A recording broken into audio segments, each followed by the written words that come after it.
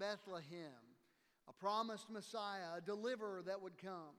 I want to turn our attention to this Christmas season. Over the next several weeks, we will culminate a series that I've entitled God Came Near on Christmas Eve. And I want to kind of put a plug in for where we're going. Next Sunday, we will have our choir musical in the morning. We have a choir concert that evening with William Carey students that will be a part of that, the chorale and others. And so you'll want to be a part of those. Invite friends to both of those musicals. Just a great opportunity for outreach as we sing the songs of the Savior. But as we think about this Christmas season, we begin to decorate the sanctuary in the church facility. You've probably decorated your home. You've probably hurried around shopping. If you haven't yet, there's still time, guys, so don't worry about that. There's plenty of time left.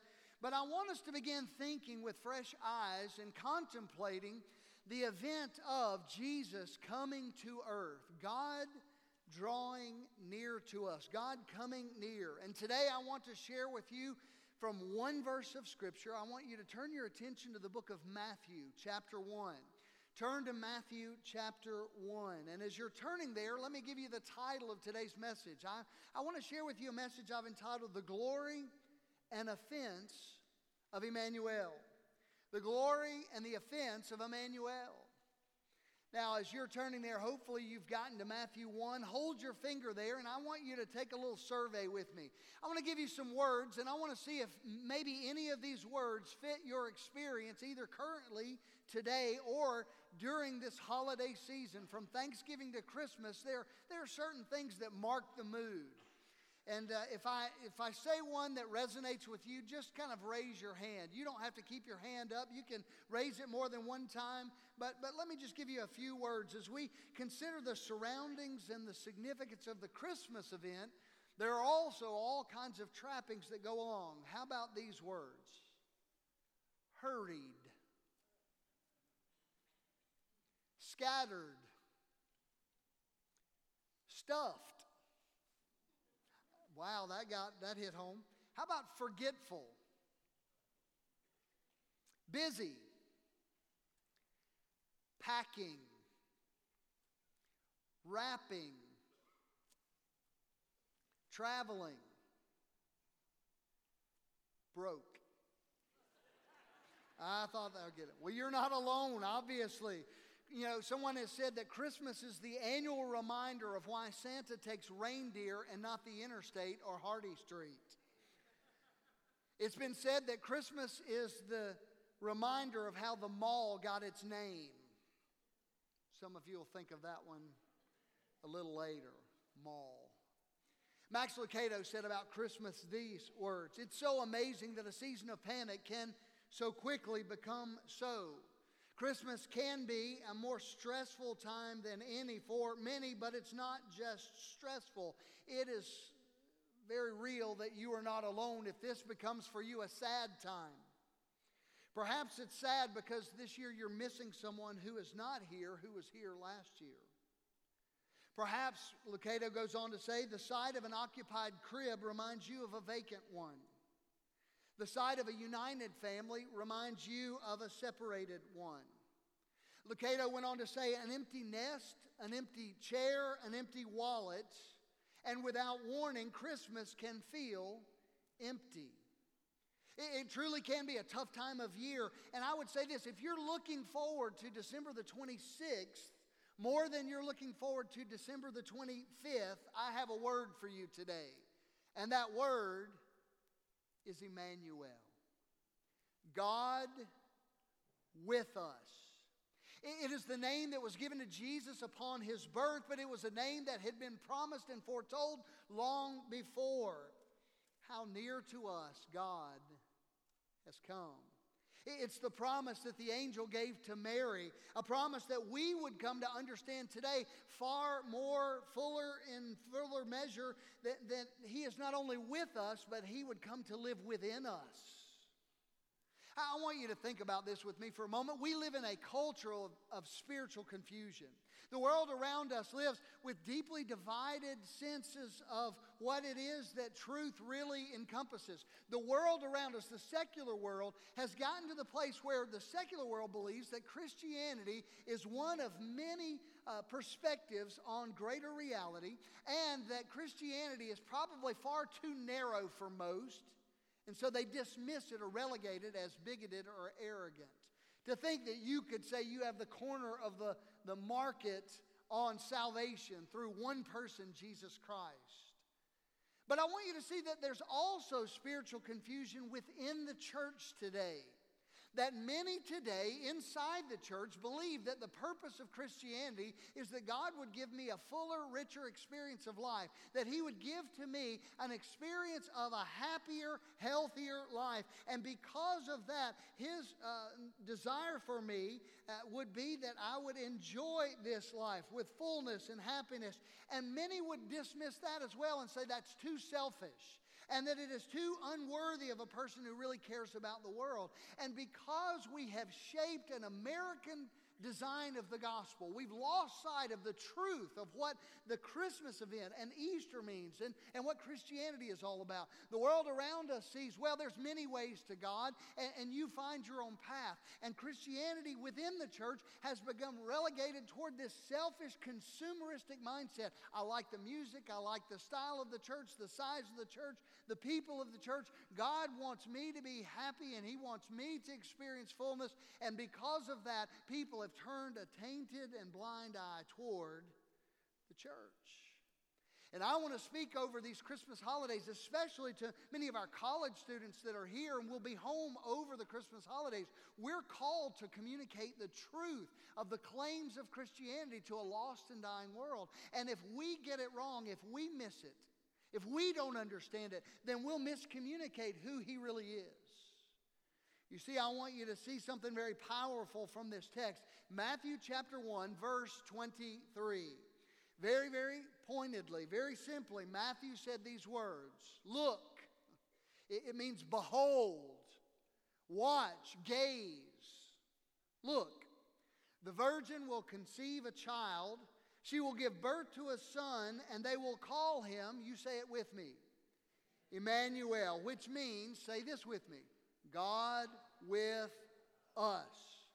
Can I tell you that to call any child Emmanuel, God with us, is both glorious and offensive. That's why I chose these words to call this the glory and the offense of Emmanuel. I mean, think about that. It is remarkably offensive to say this one is God. And if you and I are going to associate ourselves with Jesus Christ, we're going to be part of the offense. You need to recognize that. In this day and in this age, if you take the bold and simple truth claim, Jesus is the Christ, the only way to God, the only offer of salvation, the one who redeemed the world. If you say that, you're going to be offensive to some people. And we need to embrace that offense. You need to recognize that at the heart of our Christian faith, there is a cross and there is a crown. There is a glory that is coming. We know the promises of heaven. We know the promise of eternal life. But you cannot embrace that crown without embracing the cross. Jesus said, if you were to follow me, you would take up a cross and do so. That you would have a cross to bear. And that in bearing that cross, we would recognize the offense. And in looking toward and straining for that crown, we would see the glory. To be identified as a follower of Jesus, we must embrace both. You need to know of the offense that you'll be a part of and understand the glory and recognizing that it's worth it. Matthew said they will call him Emmanuel, God with us. Here's what I want to do for this morning. I want to first speak of the offense. Let's just talk for a moment about this notion of who He is. God with us. Everybody say those three words with me. You ready? Let's say them again. God with us. This claim is that God is with us. The very first word, these three words will impact everything about this sermon. God has come near to us. If you and I were to study religion, we would recognize that in mythology there's all kinds of stories. A library filled with stories of gods who came down or sent emissaries down to do all kinds of things on earth, some of them unspeakable on a Sunday morning crowd. If you were to study Eastern religions, you think about Hinduism. There are 330 million gods. The idea, the notion, the thought of God coming down and being on earth is not foreign to other people, but Matthew is not saying a God came down. Matthew is not saying one of many gods came down. Matthew is not saying one of a pantheon of gods or a myriad of gods is coming down. Matthew is talking about the God. Matthew says to us, the God of the Old Testament has come down. In fact, he's talking about the God of the Old Testament, and we know that because we are now in verse 23, but verses 1 and following give us the genealogy of this very God, whose name would be called Emmanuel. Look with me, if you will, at Matthew 1:1. It says this, it starts out this way. This is a record of the ancestors of Jesus, the Messiah. He was the promised Messiah. He was the one long anticipated all throughout the story of redemption. You see, you need to know this. The Old Testament is the New Testament concealed, and the New Testament is the Old Testament revealed. The New Testament is bound to the Old. Why would I, as your pastor, challenge and encourage you to read through the Bible this year, to chronologically study and contemplate? Because everything that we have studied leads up to this pinnacle. Everything that we've studied leads up to these three words: God with us. God with us. Jesus Christ made no claims of being a good teacher or a fine prophet. He claimed he was God. The central claim of Christianity is very pointedly that God made himself known in the Old Testament, and he is the same God that came fulfilling all the promises of the Old Testament in the person of Jesus Christ. And as we consider that, I'll give you two very simple thoughts to hang on to. Promises made and promises kept. If you wanted to describe Christmas in 4 words, there it is. God promised he would come, and he delivered on his promise. Promises made, promises kept. All of the revelation of the Old Testament is fulfilled in and through the person of Jesus Christ. Now, which God are we talking about? When it says God with us, she'll bear a son, and we'll call him Emmanuel. Which God? Well, the God who has revealed himself. I want to give you 2 or 3 very quick points about the Old Testament that we need to consider. Just a few thoughts. Number 1, and you may want to jot these down. The Old Testament tells us there is only one God. The Old Testament is very pointed and clear. There is but one God. The Jewish people recognized it. You see, Matthew is talking about the God who covenanted with, he promised one man, Abraham, that he would be a blessing to all nations through one nation, through one people, the Jews. And he would, his people and their God, he would come together with them, and he would demonstrate who he is and what he's like and what he expects. And that would be fulfilled through Jesus Christ. Emmanuel, God with us. There's but one God. The Bible also is very clear there in the Old Testament. He is known because of self-revelation. You would know nothing of God, but he revealed himself to Abraham and to Isaac and to Jacob and to Moses. He was the creator of all things. The Bible pointed toward that. He's the one who gives life and gives breath to people everywhere. All people of every generation, of every culture, and throughout time. God is the one. That means that all people of all cultures and every generation of every time are all accountable to him. Whether they know him or not, whether they believe in him or not, whether they choose to follow him or not, they are accountable to him, and so are we. It doesn't matter what they believe about him, because it doesn't change who he is. You see, when Matthew said, his name will be Emmanuel, God with us, he was pointing to a God who is, who exists, and who has revealed himself, and we know who he is and what he's like because of the revelation. Thirdly, I want you to see this. The Old Testament teaches us very pointedly this, that all other gods, and I used lowercase g. All other gods are idols. Because there is only one true God, any claim to the title God is a product of human imagination. It is something that someone dreamed up or conjured up or culturally experienced. And the history of idolatry, when a man or a woman would invent a god for themselves, whether they would carve and fashion something out of wood or of a precious stone or metal and worship it. Any teaching that presents God in a way contrary to who He really is idolatry. One teacher said it this way, one theologian: man's heart is a perpetual factory of idols. We constantly create ways to worship. We constantly create a God of our own choosing and making, a God that would give to us what we want. And again, that's what's led us to this place where we're so consumeristic and it's about us. And yet Matthew was not speaking to that kind of a situation at all. Matthew was speaking to the God who is Jesus, the fulfillment of all of those promises. We are constantly coming up for new ways to think of what we desire God to be, different from who He is. And in fact, this isn't new. The Old Testament is aware that the nations of the world worshiped other gods. They're named in Scripture. Molech and Baal and Dagon and Nebo and Asherah and Mot and Marduk. The Old Testament does not say that these are many different names for the one true God. They don't say that He's known by some different name, and yet that's what we do today. We take all these other gods. Well, I'm sure that the God of Islam and the God of Buddhism and the God of Christianity, it's just different paths to the same place. No! Emmanuel, God with us. God came near. Let me recap those things. There's only one Creator, one God. He has made Himself known, and all other claims are idols. They're not gods at all. They're products of history and culture. So when we go back to our text, and Matthew says, "Behold, look, a virgin will conceive a child and give birth to a son, and they will call Him Emmanuel," which means God with us. That claim in Matthew's day was so incredibly offensive.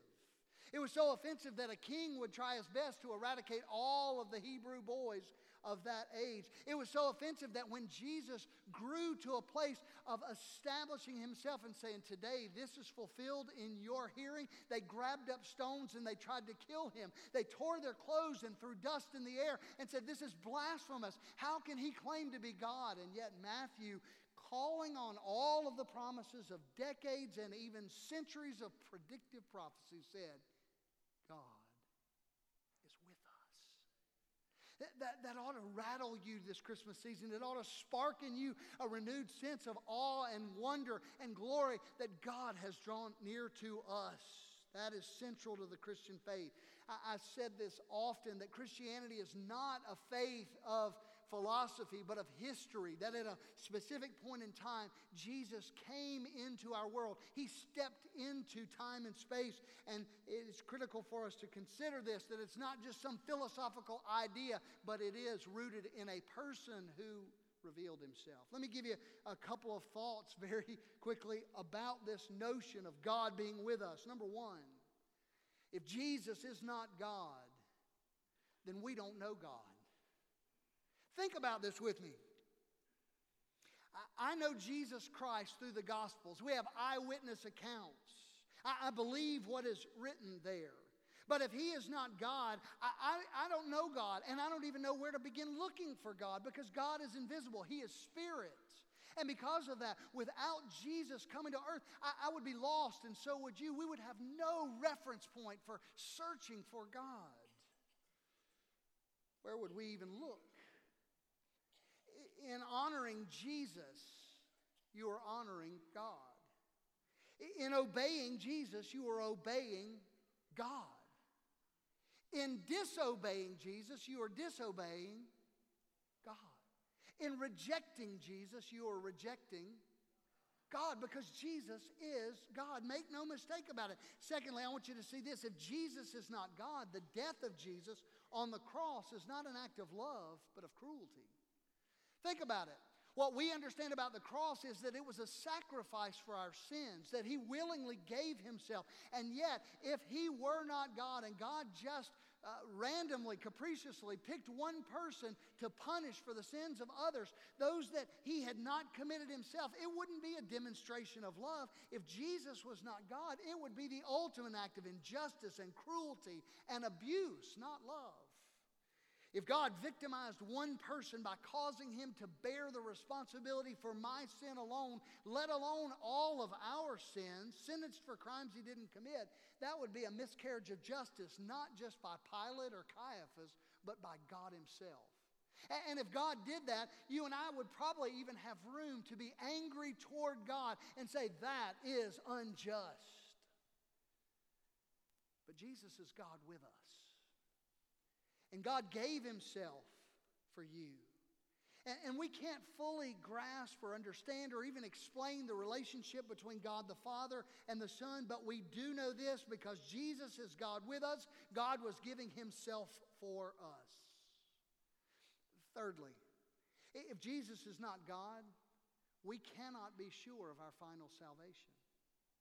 My hope of salvation rests on one firm conviction: that Jesus Christ has been exalted to the highest level of authority in all the universe. That he alone cannot be outsmarted, he can't be tricked, he can't be subverted, he can't be overrun or overruled, but he is the supreme authority. My salvation must stand upon that Jesus is who he said, and that he is able to deliver on all of his promises. If Jesus is not the ultimate authority, then you and I are hopeless.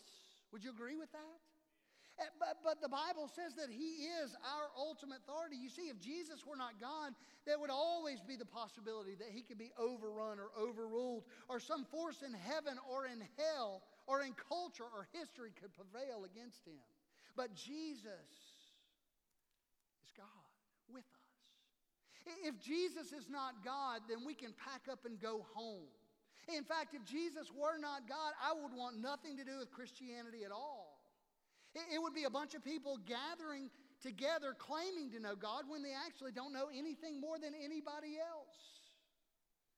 An out-of-date religion that's more about cruelty than love. And an out-of-touch, naive group of people who are far too certain about eternal things, which nobody can know for sure if Jesus were not God. But ladies and gentlemen, make no mistake, Jesus Christ is God.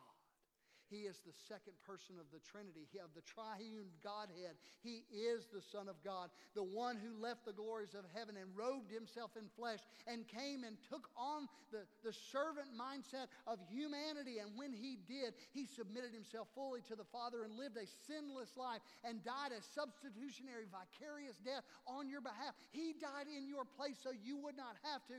And he rose from the dead, conquering the grave that you could not conquer and giving to you salvation. And the Bible says that he was then ascended to the right hand of God the Father, given all authority in heaven and earth. He cannot be overrun. He cannot be overruled. He cannot be overturned. Ladies and gentlemen, Jesus is God with us.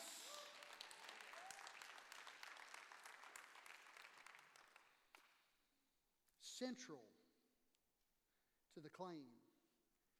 You know, those very reasons are why thousands, if not millions, have rejected Christianity. Well, you're just out of touch. You can't know God. Are you ready to be associated with that kind of offense? History is filled with many great leaders who had great ideas, and Jesus is one of them. But our calling is not to proclaim him as one of many. Our calling is to proclaim Jesus as Emmanuel, God with us. And when we make that claim, it will be offensive on your campus. It will be offensive at your Christmas dinner with your lost family members. It will be offensive with your coworkers. It will be offensive to a lost and dying world who do not want to submit themselves morally or ethically or spiritually to a higher authority. But Jesus is the authority, and all will submit one day. You'll meet him either as Savior now or Judge later. I met him as Savior because my sins were met and judged at the cross.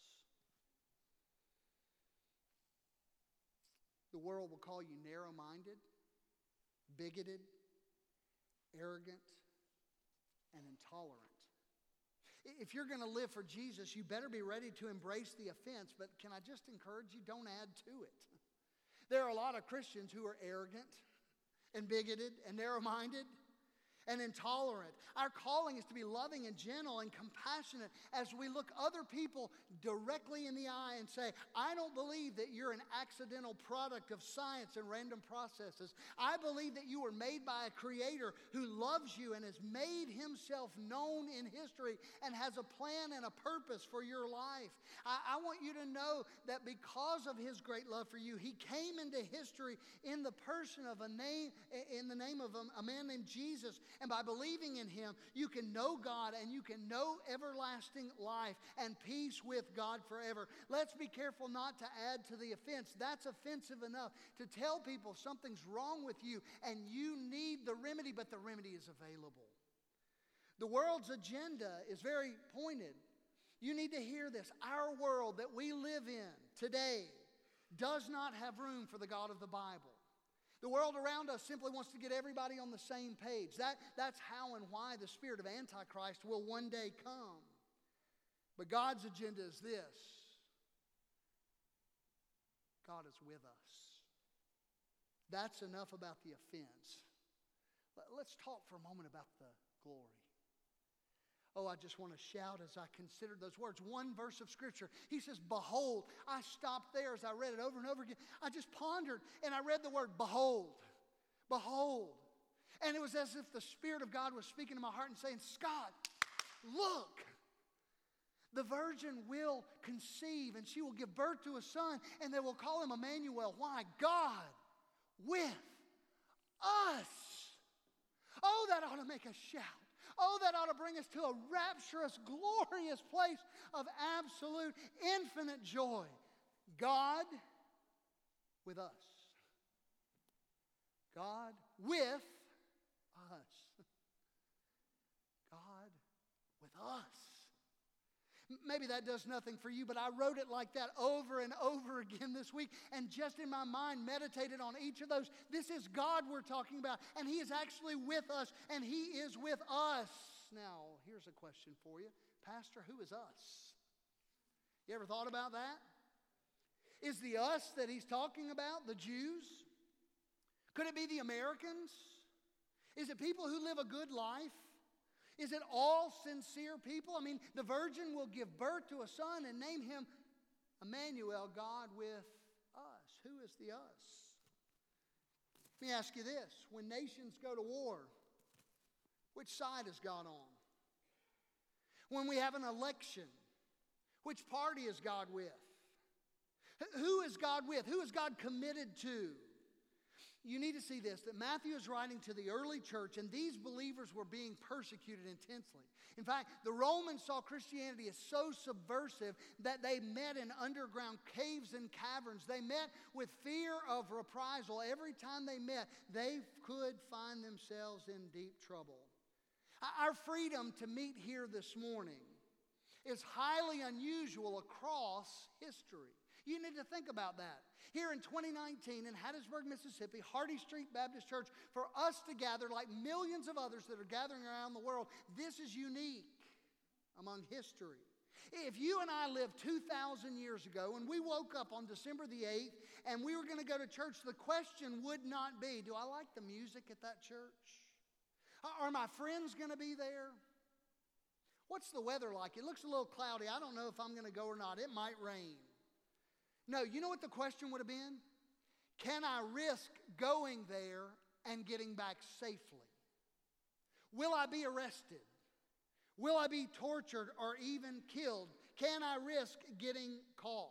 I could tell you about what happened to some of those believers that were caught in those days. And it's probably not appropriate for a Sunday morning family gathering, but you need to know it. I would encourage every one of you to get a copy of Fox's Book of Martyrs. John Fox recorded the deaths of believers from the very first days of the church through about the 16th century or so. And he pointed out the horrific things that happened, but the costliness of their faith, and their stories in vivid and awful reality tell how hard it was for them to follow Jesus, but they did so. And they did so because they knew God with us. Can I just tell you that reading that book will cause you to repent of being a wimp? Why have I ever complained about being a follower? I've never met persecution. Matthew's writing to these communities of believers around the Roman Empire, and under the inspiration of the Holy Spirit, he writes, the name given to him is God with us. They're facing overwhelming power of a military dictatorship, and God is with us. We can endure this and even thrive because of the glorious promise that God is with us. It's amazing to me. If you look at how Matthew's gospel ends, go to the very end of it. We call it the Great Commission. All authority in heaven and earth has been given to me, and I will be with you, even to the end of the age. It's like a parenthesis at the beginning. Here's all of the historical genealogy of Jesus Christ that points us to the fact that he was a kept promise from the Old Testament. And it says, God's with us. And he goes all the way to the end, and he closes the book in by saying, I am with you. And the church grew and blossomed, in fact, exploded exponentially. Why? Because they knew Jesus was alive. They knew Jesus was with them. The presence of God, the one who created everything, is with those persecuted believers, and he's with us when we submit ourselves to him and surrender to him, and he is our God. You think about this. Was there any hope if you're in that situation? Is there hope of your friends and family coming to Christ? I mean, they had to weigh out very real circumstances. I could be killed for saying Jesus is Lord. Can you imagine inviting someone to church in a cave? You ever thought about that? In the New Testament. I mean, you're talking to a friend, you're in the market, and you say, we're going to gather. I'm going to gather with my brothers and sisters. My life has been transformed by Jesus. And your friend says, does your church have cool music? Well, no, we whisper when we sing, so we're not caught. Does your church have comfortable seats? Well, actually, we sit on the ground, and it's a little damp in there, and sometimes it's cool. Does your church have childcare or a coffee house or good parking? No, but God's with us. And that ought to be more than enough. My question is this. Is God with you enough? Do you have to have all the external trappings of blessing and other things? Do you have to have experiences? Do you have to have all the bells and whistles of what you think church ought to be like or life ought to be like? Or is it enough to say, God is with me? Because when God is with you, everything changes. It changed for them. The world changed in this moment. Behold, look, a virgin will conceive and give birth to a son. Does anybody really believe that God has bound himself to these people? They were struggling and being persecuted. The reason that they were known and marked out and growing was because there was such an absolute, undeniable presence of God upon them. That's what Matthew's saying. That was the conviction of the early church that compelled them in the face of difficulty. So my next question is this. If God descended and would condescend to dwell with believing people, do you think you could too?